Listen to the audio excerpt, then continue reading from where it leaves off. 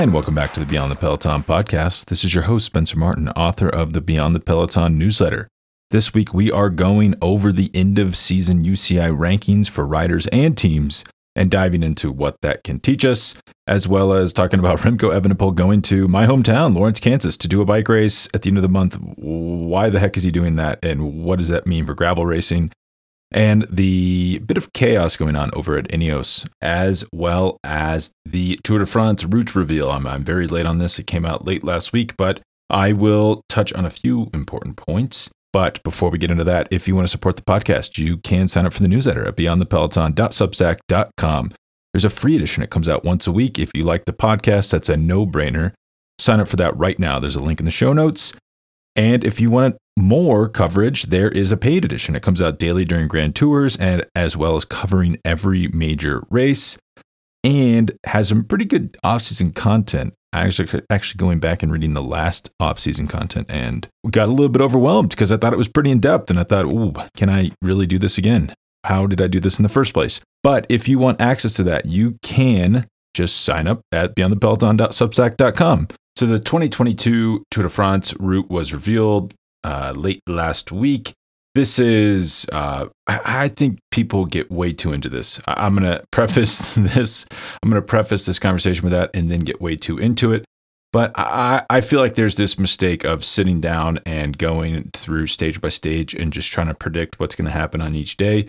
The important thing to remember is we can't predict what's going to happen because a lot of times the big days, the big GC days end up being what look like the most benign days on paper. And then these big, especially third week set piece mountain stages end up kind of being nothing burgers. That's exactly what we saw at this last Tour de France, where a lot of the GC action was in the first week. And then the final week was just kind of, the top three riders riding away from everyone else and then sprinting amongst themselves for the stage wins. So I think it's a big mistake to try to go through this and predict what's going to happen. I do think one thing we can discern is there's not as many sprint stages as there usually are at the Tour, but there's 6 sprint stages, which brings us more in line with what the Vuelta and the Giro have been offering in years past.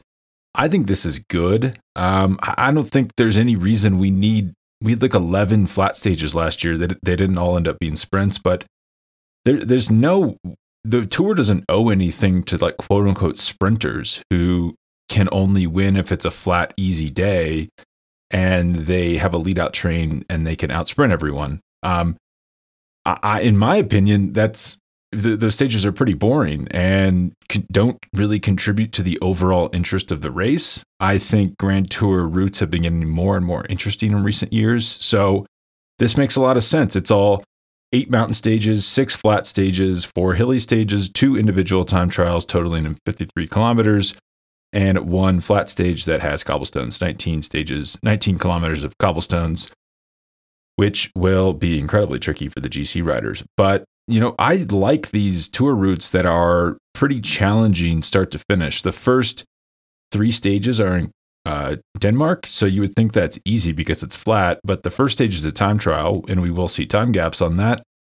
13 kilometers long, so nothing too big. The second stage is a sprint stage, but it does go over like a 20-kilometer bridge towards the end of the race, so you could see some pretty serious crosswinds on that bridge and could potentially blow the race up. And then stage 3 is another flat stage, which in Denmark, you could also have crosswinds. So, nothing is given at the Tour. That's why I think it's kind of odd that it's like this lament of the sprint stages. It's like, we don't need 12 stages that are just flat sprint set pieces. Like, and especially the sprinters now, even the big sprinters like Sam Bennett and Pascal Ackermann are so versatile that they've adapted to get over tough rolling hills and contest sprints even on stages where the peloton might be slightly reduced. I do wonder if some of this like media hand wringing is our journalists going to bat for Mark Cavendish, who was kind of complaining. He was invited to the show the reveal of the Tour route, even though he probably won't be at the Tour next year. I don't even think he has a contract for next year. And if he's on Dakota Quickstep, he almost certainly won't make the Tour squad since they have so many good sprinters. Yeah, I don't totally get it. I like these hard races. And I even saw Interring, who is like an anonymous cycling rider, very good, kind of suggesting that it's going to be a boring race because it's going to be so hard. I don't think there's any evidence to support that. There's nothing that says if we have 12 stinkers of a stage that are super easy that we'll get fireworks in the third week. These contenders are so good now that they can, they're so good across the board that, yeah, they can handle hard stages that are flat, hard stages that are over the cobblestones, tough hilly stages, mountain stages, and time trials. This isn't. I feel like people are stuck in the past a little bit, where in even 10 years ago, 5 years ago, some of these GC contenders would not have been able to handle those stages and would have crashed out or lost so much time that the race would have been kind of decimated and maybe slightly boring by the third week. But also, there's like a conservation of energy theory here, where the easier the course, quote unquote, easier the whole course, the harder it's ridden. The harder the course, the easier it's ridden, and everything just kind of comes out in the wash. I think that this is a little ridiculous to kind of suggest that it's going to be a boring tour because the course is too hard. If anything, they've struck a very nice balance, and any day could be a GC day, or almost any day, but obviously that doesn't work like that. You can't have 21 GC days. It just means there is the potential for GC action on any day, which to me creates a great race. I think we'll continue the trend that we saw this past year. This has been happening for a few years. We're just not going to get these days where there's like a token breakaway. We saw this at the Vuelta a lot, like 4 riders up the road, taking turns, pulling, and then they get pulled in, reeled in before the sprint finish. That's just not how the tour is really raced anymore. If you remember this past year, every breakaway was incredibly stacked, incredibly hard to get into. Those breakaway spots were earned, and we saw some victories out of the breakaway. So we'll just keep seeing that more and more at the tour. And in my opinion, those stages aren't missed. Those were completely wasted days that added nothing to the race. We don't need to see 4 small French teams off the front. Like I have no nostalgia for that. I think racing is just getting harder and harder, which creates better and better racing. So 53 kilometers of time trial, that's roughly in line with what we saw this last year, where we had 58. That will help Tadej Pogačar and Primož Roglič. I think that it's going to be very hard for anyone to beat those 2 riders. The only other riders I could see that really match them physically are Jonas Vingegaard and Joao Almeida. The only problem is Jonas Vingegaard is teammates with Primož Roglič, and Joao Almeida is teammates with Tadej Pogačar. So barring injury from those 2 stars, I don't think those other 2 riders will get a chance to try to beat them. You have Egan Bernal. He's currently at plus 1,400 in the betting markets. I think he could win if something happens to Pogačar. And Roglič, which isn't impossible. This is a super tricky first week. We saw a lot of chaos in the first week. This last year, I think we could see some similar stuff with those flat stages in Denmark.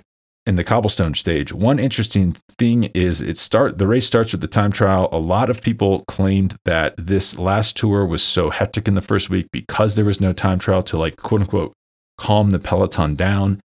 Since it creates time gaps, it means the sprinters don't really have a chance to get the yellow jersey. And in some people's theory, this creates a safer race, less intense race, because then riders aren't all competing for the race lead.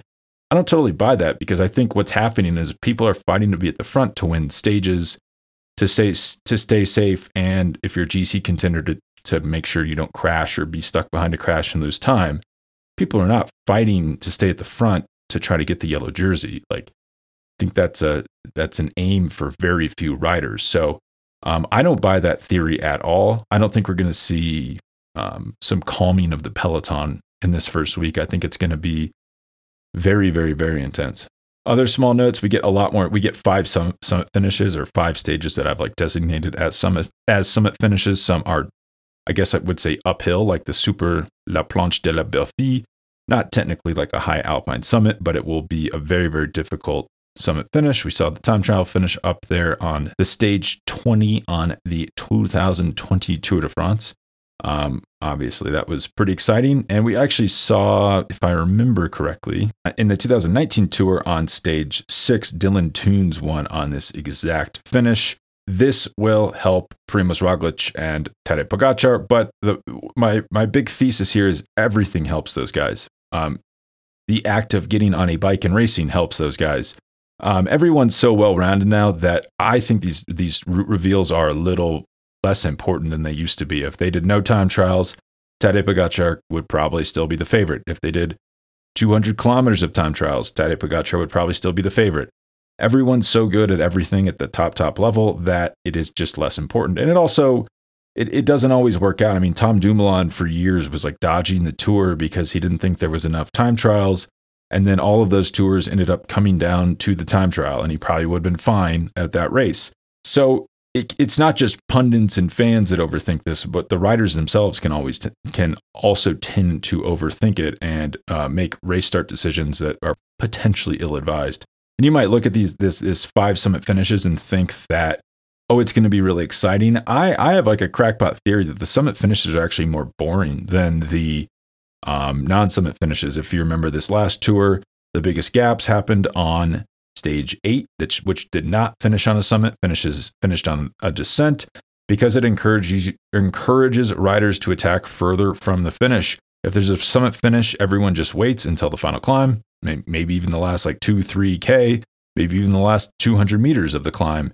And that's where all the action is concentrated. When it's not a summit finish, the action gets more dispersed throughout the stage. Last note on this is, so stage 20 time trial, just like in 2020 and 2021 had that as well. A really tough time trial, has some tough climbing in it. I think that it's going to come down to that time trial. That obviously helps Tadej Pogačar or Primož Roglic. But if we see if you remember the final time trial at the Tour this year, Pogačar didn't have a great time trial, didn't have a great race. If Primož Roglic if that happens again this year, and Primož Roglic is within a minute or a minute and a half of him, and that happens, you could potentially see like a dramatic overtake, which would be kind of fantastic because it would mirror the overtake of Roglic back in 2020. Just something to keep an eye on. That I was actually really surprised at how hard that time trial course was. All right, getting into the UCI rankings. I just sent out a post on this via the newsletter. We're in a bit of an awkward time. I mean, technically the season's over. There's no more World Tour races left, but the calendar just kind of rambles along until it sputters out. So you have like some riders still racing, like some guys raced last weekend at some smaller races at the Tour of the Veneto. I'm sure a beautiful race. I love the Veneto.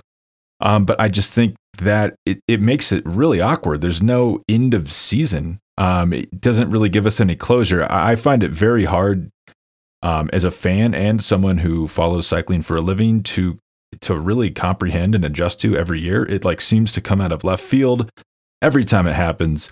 And it makes it hard to delineate an end of the season where you can start like going back and reflecting on past performances. But I am counting Lombardia as it. That is the end of the season. So the UCI points rankings we have now, in my opinion, are final. I prefer Pro Cycling Stats points, but they do a funny system where if you look at their rankings right now, it's not just from Jan 1 to now. It's actually a rolling 12-month system.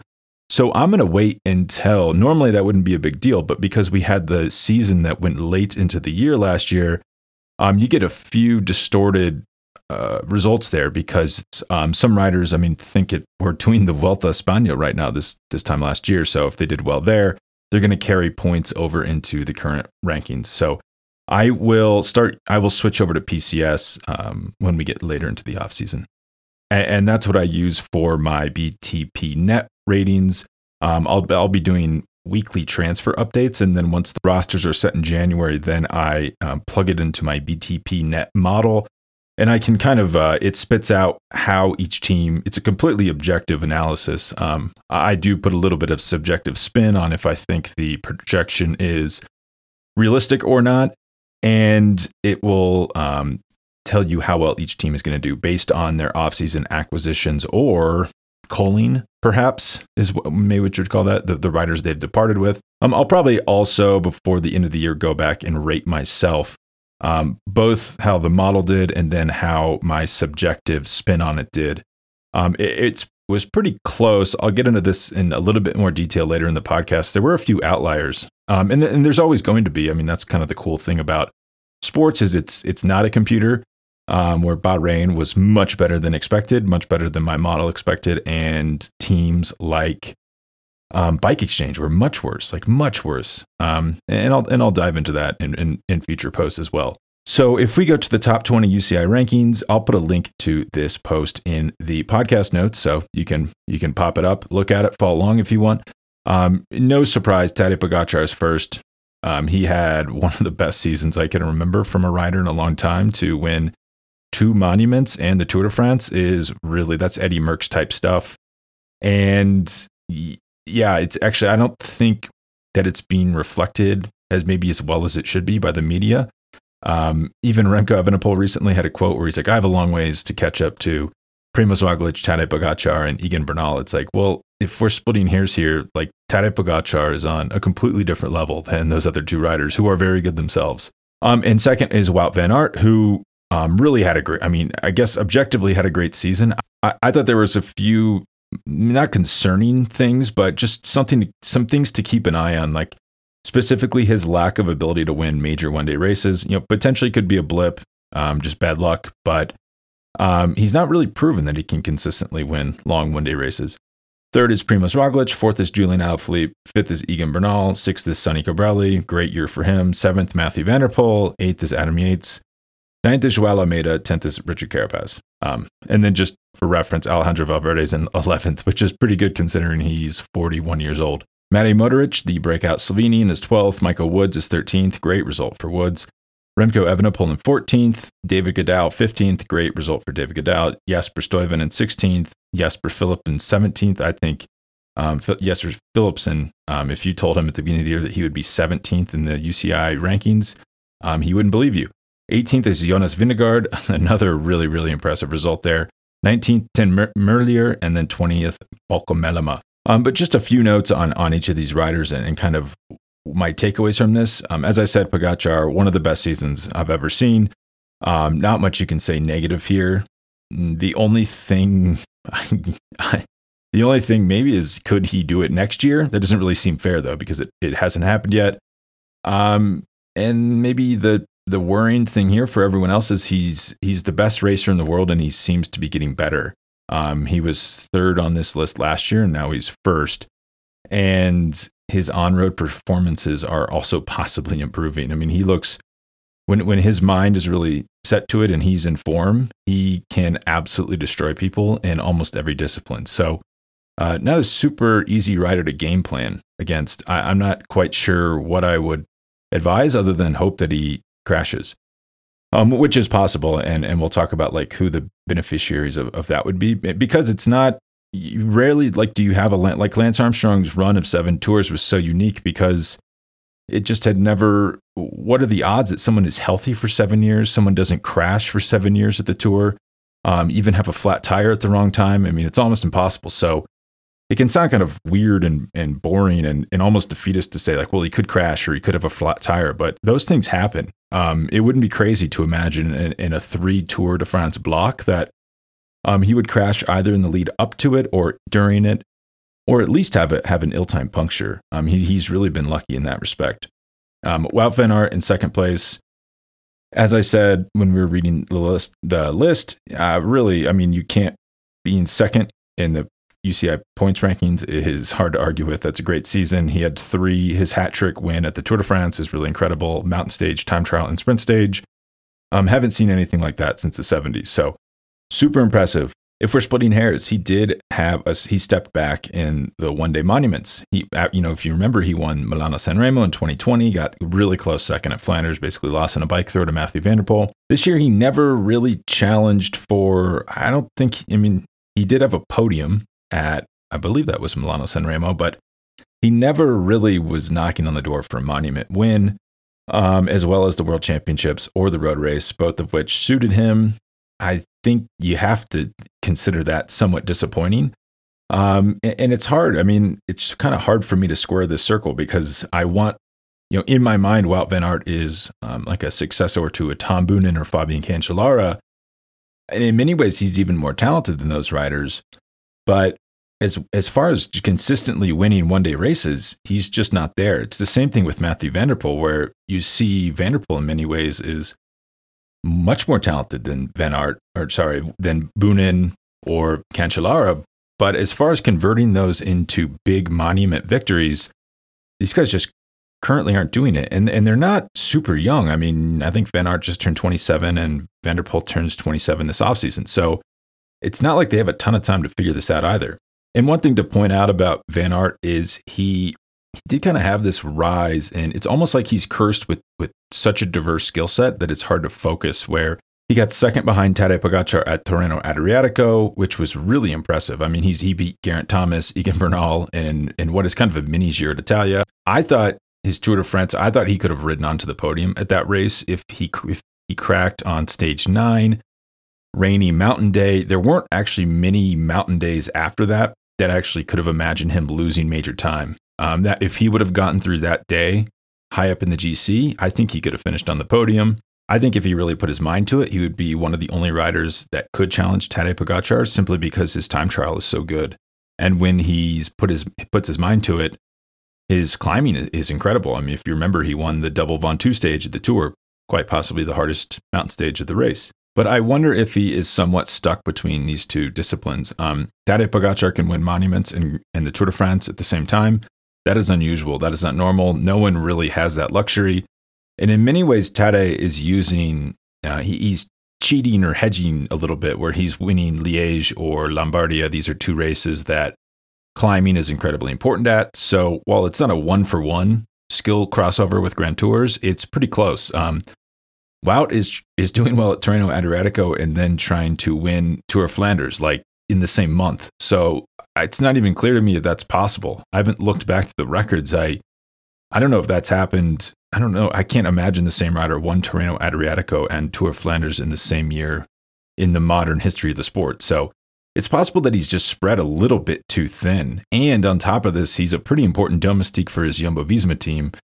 Just seems like one responsibility too many, or like one project too many.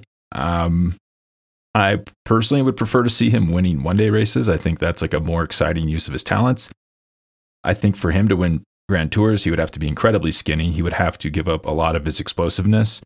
It would just make him a little bit more of a boring rider. It would kind of turn him from like Tom Boonen into Cadel Evans. Nothing against Cadel Evans, but he was one of the most bland riders, a very talented rider, but a very, very bland rider. And I do think Van Aert would have to be in that same vein if he wanted to win Grand Tours.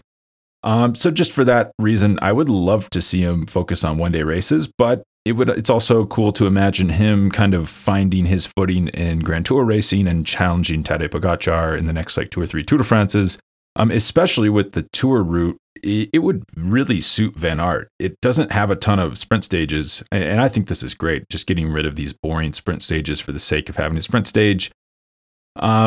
There's a lot of climbing, there's a lot of summit finishes, but Van Aert is better at that than you would think. It's just a lot of really difficult kind of transition days, or like medium hard days, which is great for his type of talent. So if we see Grand Tours moving towards that could be very good for him and kind of give him the edge over Pogacar. Primož Roglič goes from first last year to third this year. This could be his first signs of decline for the 31-year-old, but on the other hand, he basically netted no points from the Tour de France because he crashed out of it. Last year, he got second and then won the Vuelta. He did win the Olympic time trial and the Vuelta a España later in the year and looked maybe as good as he ever has in those races. So I think he's probably doing all right. I think he has 1 or 2 years left of like prime GC talent. So yeah, he will be I think he will be the biggest challenger for Pogacar at the Tour next year. This also makes it a little bit difficult. That also makes it a little bit difficult for Wout van Aert to find a defined lane on that team, because Roglič is going to be the number one option for the Tour de France. He's the second best Grand Tour racer in the world. You'd be crazy not to give him leadership. But it means Van Aert both has to help him and doesn't have a chance to kind of rise in his own right as a as a contender. But as we saw, Jonas Vingegaard this year just kind of, went to the Tour to help Roglic. Roglic crashed out, and Vingegaard got a chance to shine. But it isn't clear what happens to Vingegaard this year. He goes from getting second to working for Roglic. Is that how that's going to work? That's a tough place to be as a team, to have that many rising stars, as well as an established star who's older. And how do you balance those priorities? Julian Alaphilippe comes in fourth. Really tough to argue with that. That's a pretty good finish on the year. He wins the World Championship. That's great. One thing I'll point out here is he is winning a lot less than he used to. In 2018, he has 12 pro victories. 2019, 12. 2023, 2021, 4. In the past 2 years, he's won 7 pro races. That's less than he won in 2019 alone. It's kind of a funny dip we've seen from him. And it's hard to argue with his success because he has won, think of those 7 victories, 2 are Tour de France stages and 2 are World Championships. That's really impressive. Becomes, one of 7 riders of all time to win back-to-back World Championships. You can't really argue with that, but it is kind of this up. He's extremely up and down, and seems more inconsistent post-COVID, after that COVID break. I know he did have some life changes where his father died, and then he got married and had a kid. It could just be that his life has been a little bit more unsettled, but I'm not so sure what's going on. He'll look like goes from being the strongest rider in the world to someone who cannot compete with the likes of Tadej Pogačar, Wout van Aert, and Mathieu van der Poel. Part of this could just be the rise of those guys have kind of cannibalized races that he would kind of easily win in 2018 and 2019. Now, he's fast, but he's not as fast as Van der Poel or Van Aert on an uphill sprint. He is, a good climber, but he's not as good of a climber as Roglic or Pogačar. So could just be that, for lack of a better analogy, a lot of his habitat is being encroached upon by this rising, kind of crop of stars, and that has pinched his ability to win.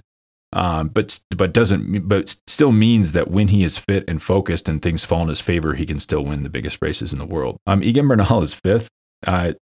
Really, really odd year from him. He wins the Giro d'Italia, and then doesn't do really anything else until the Vuelta.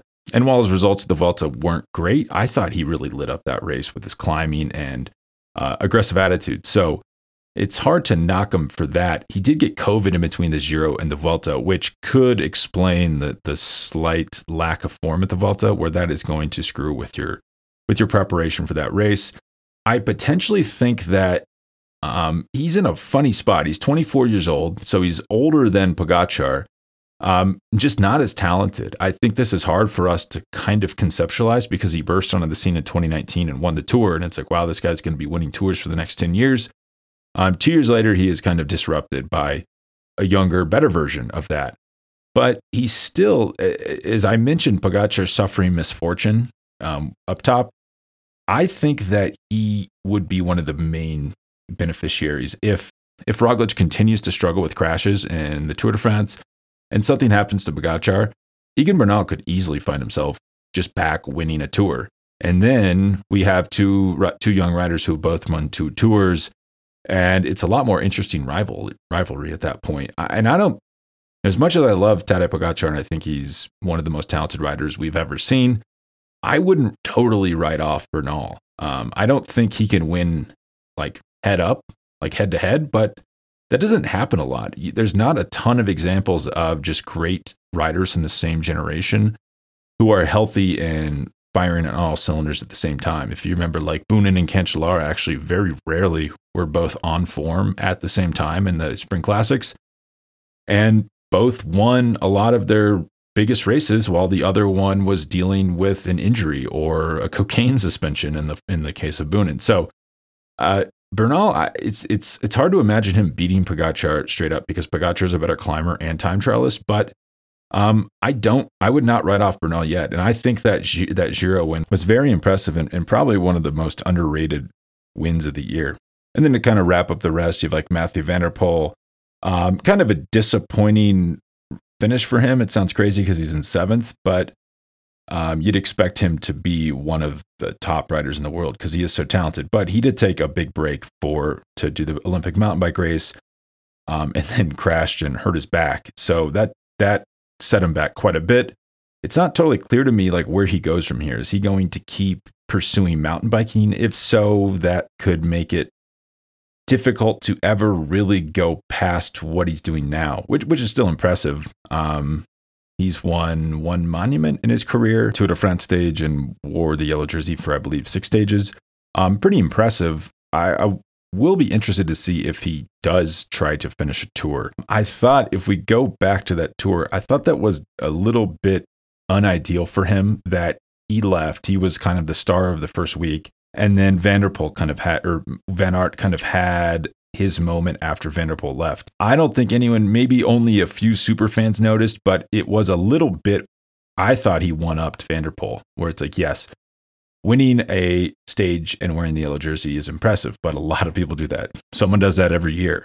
But to win a mountain stage, a time trial, and a sprint stage, especially the final sprint stage in the Champs-Élysées, that is historically impressive. So it could potentially motivate Van der Poel to head back to the tour with a little bit more motivation to stick in it for 3 weeks. Having said that, he does not seem at all interested in racing Grand Tours. He doesn't even seem that interested in road cycling, to be honest with you. So it's possible we just always get him dropping out after the first week of Grand Tours, which would be slightly disappointing.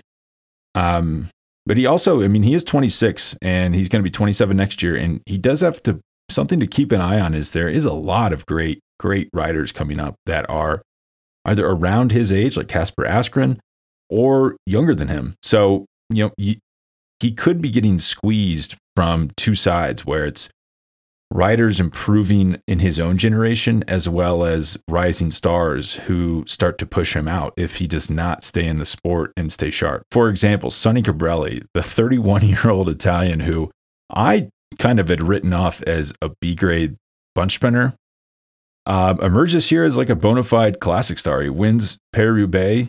He was, I thought, one of the most impressive riders at the Tour de France. Didn't win a stage, but was at the front of a wide variety of stages, displayed just a really incredible endurance and strength.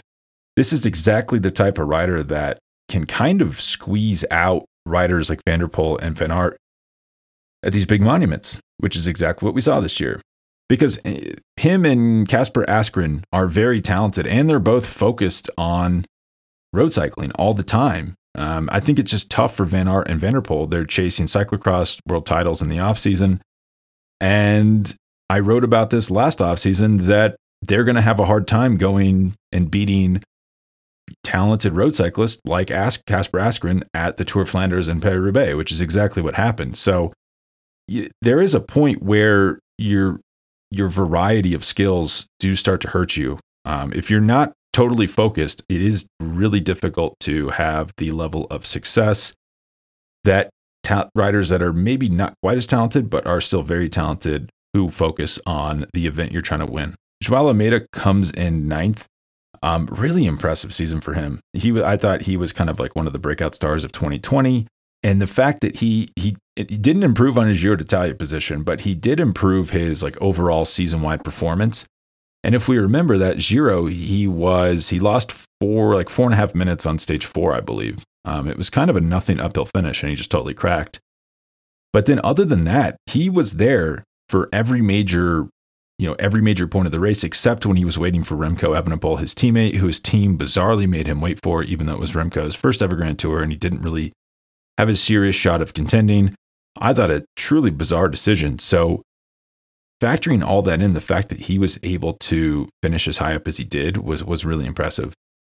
And then Richard Carapaz in 10th. I thought this was kind of like the quintessential Carapaz year where he gets third at the Tour de France, never really was able to challenge for second or first because he's just kind of outclassed as far as a GC contender at a Grand Tour by riders like Vingegaard and Pogacar, who can just time trial and climb better than him. So it's really hard to make up that difference somewhere if you're losing time in the two most significant parts of the race.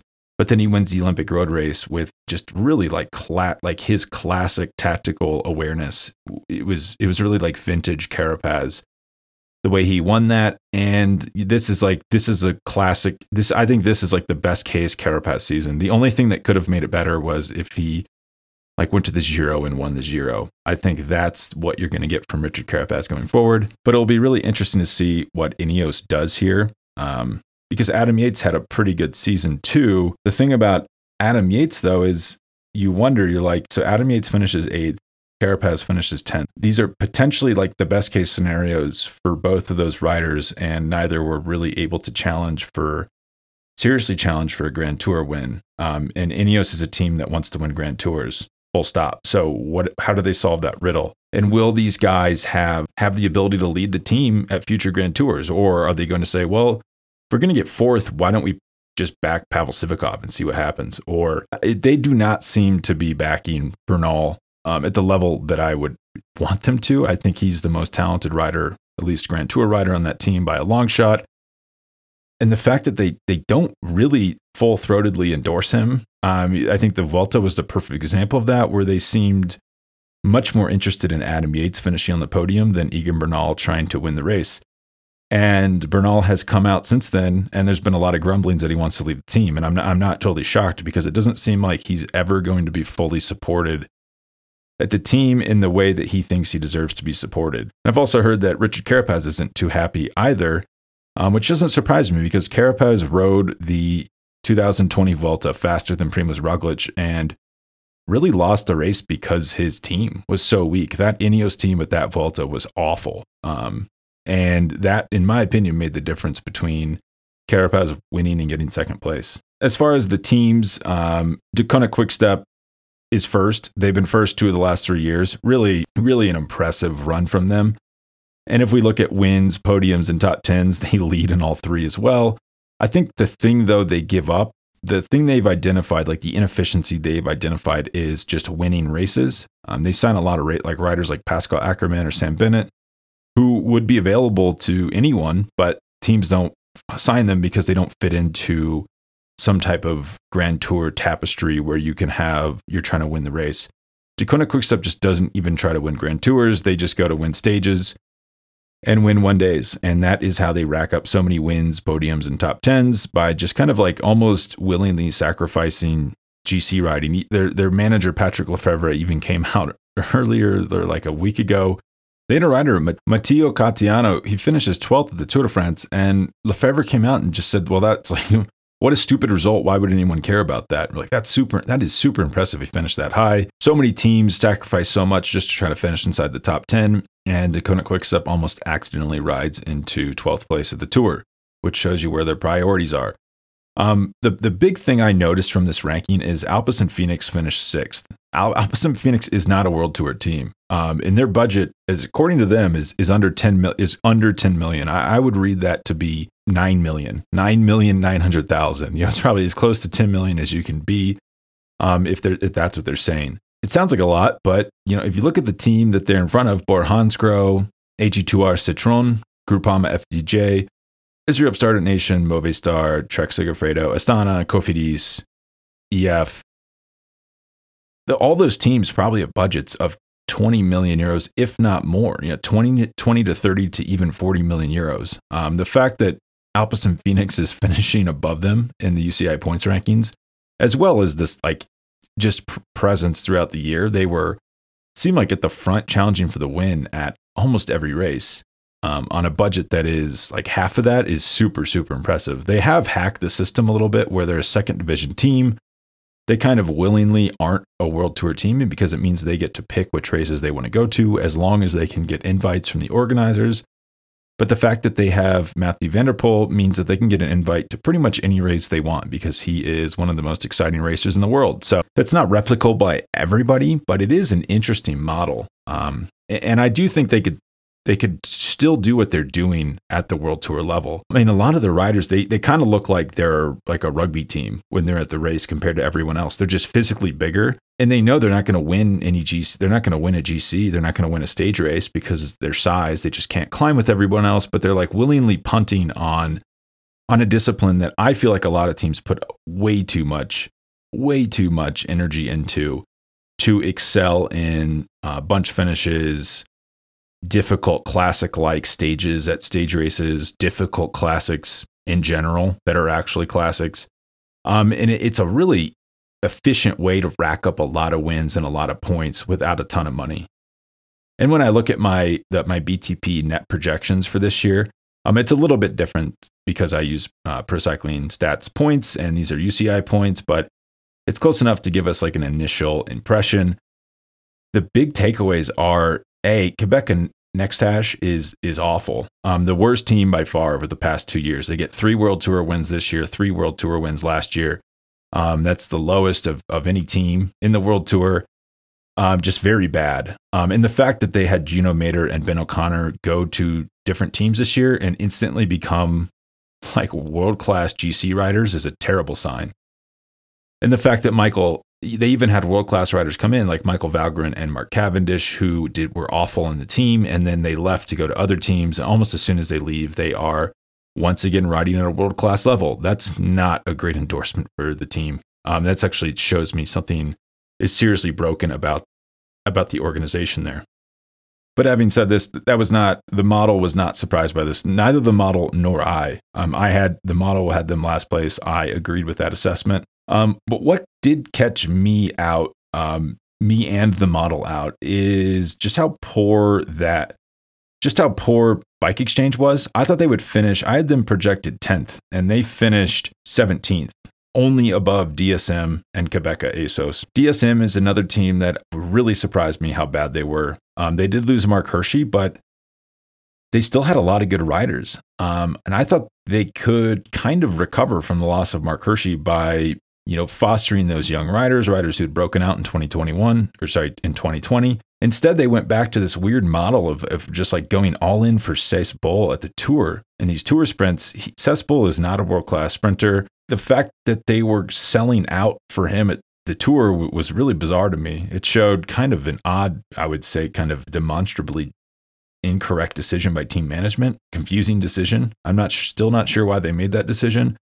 And their inability to pivot from it shows just really a lack of flexibility. And that flexibility is reflected in their continued disenfranchisement of riders who break out on the team. Mark Hershey would be the obvious example. They fired him 2 days into the season, still for unknown reasons. And then Michael Storer, their breakout star from this year, is leaving the team next year to go to Groupama FDJ. They just continually disenfranchise their breakout stars, probably with the thought of, we can find more of them. At some point, that's going to catch up to you, and it definitely caught up to them this year. Astana is another team that was just a stinker.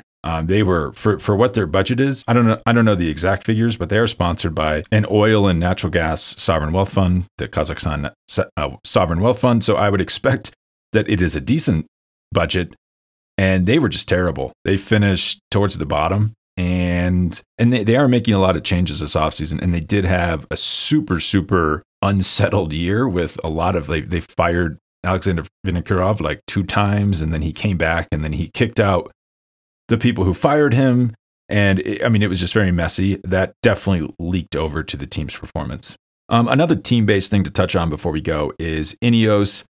They finish incredibly high up. They are second in the UCI team points rankings. This is about exactly where I thought they would finish at the start of the year.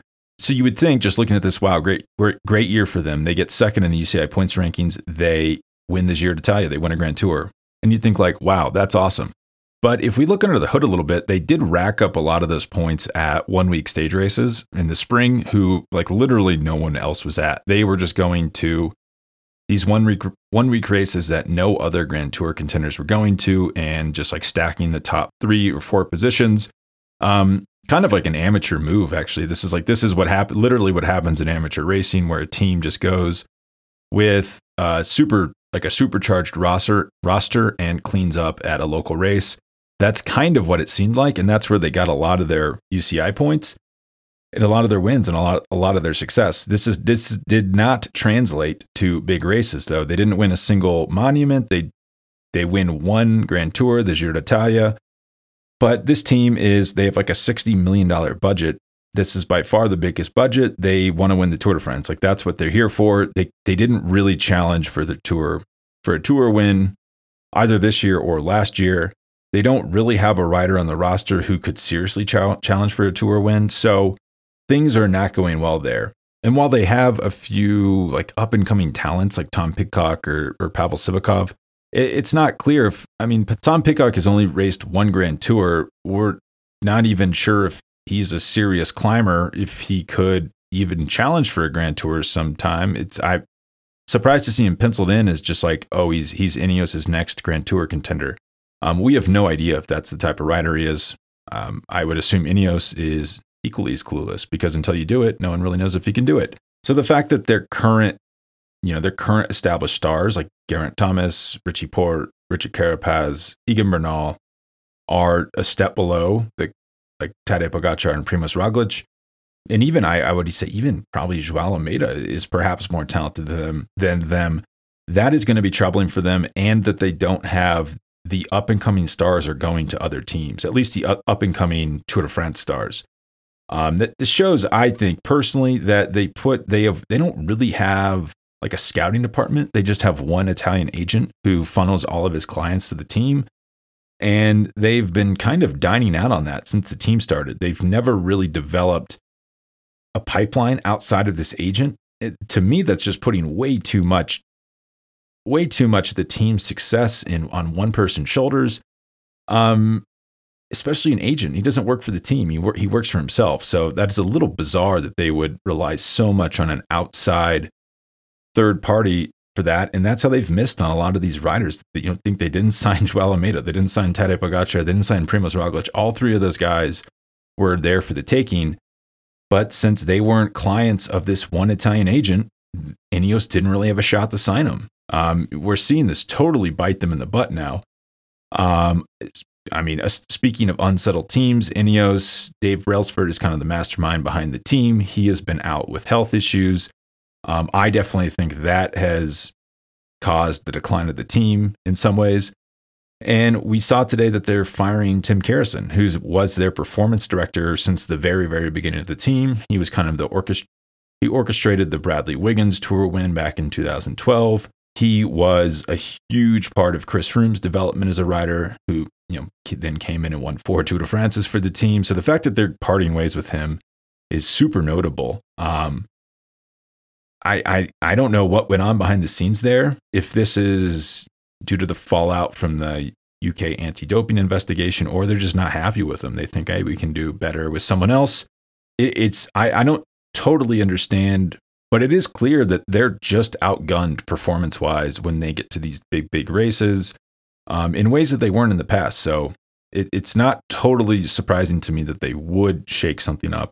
With Brailsford stepping back, now Rod Ellingworth, who came over from Bahrain victorious, is the de facto principal of the team. So perhaps he wants to bring his own guys in. The only thing about Rod Ellingworth is he is considered like a performance genius, but he was running the Bahrain team when they were terrible.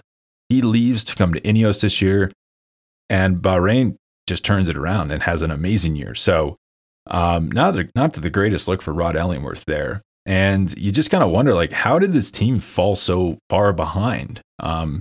It's almost like this slow motion rot where if you look at, races that frankly don't really matter that much, they look amazing. And then when they show up to the Tour, it just seems like they're still in the Stone Age. Like they're preparing for the Tour by going to the Dauphiné Libéré, the Criterium du Dauphiné, when everyone else is going to like specific training camps. So it's like Ineos would have been the team that would have been thinking outside the box 5 to 10 years ago. But now they seem the ones stuck in their ways, and they're not being as curious or inventive as they should be.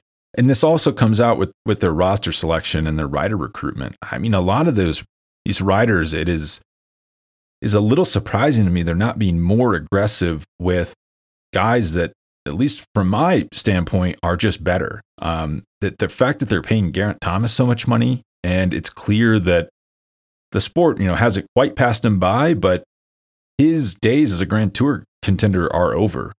Richard Carapaz is not going to be able to compete on a level playing field with Primož Roglič, Tadej Pogačar, even his teammate Egan Bernal, because he just can't time trial.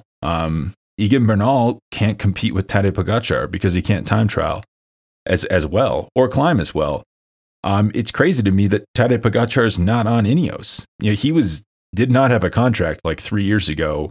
I cannot believe they didn't just throw whatever it took at him to sign him. I think part of this also goes to the fact that they do want British Grand Tour winners. If you remember, Chris Froome was African when he won his first Tour de France.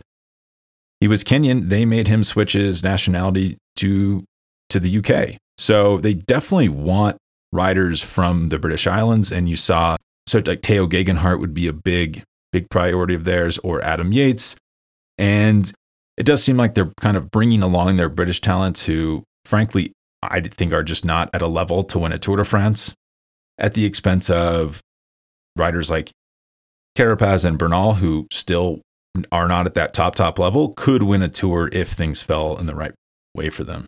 And one more note I want to touch on before I go is the fact that Remco Evenepoel, it was announced, I found out last night that he's going to the Belgium Waffle Ride in Lawrence, Kansas. It's on Halloween, October 31st. This is completely insane to me. I'm from Lawrence, Kansas. I started riding a bike in Lawrence, Kansas. Kansas is not a cycling hub. It has in recent years. I'm shocked that they are able to get stars of, even like Ian Boswell or Ted King to come and race there at Unbound Gravel. And this, to me, this is another level. I don't think I've ever seen a top rider in their prime, flying across the world to go to, frankly, the middle of nowhere to race a bike in a gravel race. I assume the sponsor Specialized is pushing this, but it's super interesting and also crazy at the same time. I mean, this is a really important time of year to be resting and recovering. You don't get a huge off season as a pro cyclist. I think, if I was a Remco, if I was in his management team, I would hate this move. I think he should be resting and relaxing right now and then getting ready to build up for the coming season. But instead, he's flying across the world to race a gravel race in Lawrence, Kansas. It's completely insane. It's very cool for Lawrence. It's definitely a big coup for gravel racing. Even though, I would contend that the Belgian Waffle Ride started as like mixed terrain. The original course in San Diego was a lot of it was on road. It is kind of leaned into the gravel angle as it's gotten bigger, as gravel has gotten bigger. But this is really, really, really like a big development for gravel racing. Interested to see how this turns out, but I do think big picture that this is kind of a huge mistake on Evenepoel's part. I think he had a slightly disappointing season. I think a lot is expected of him next season. Eventually, Quick-Step is going to want him to start competing for wins at these races as opposed to just looking good and being the young kid who looks really strong, because there are a lot of, think of Florian Vermeersch, same age as Remco Evenepoel, getting second at Roubaix. So the fact that he's flying around the world when he should be resting and building up for next season is, I think, not a great use of his energy or time.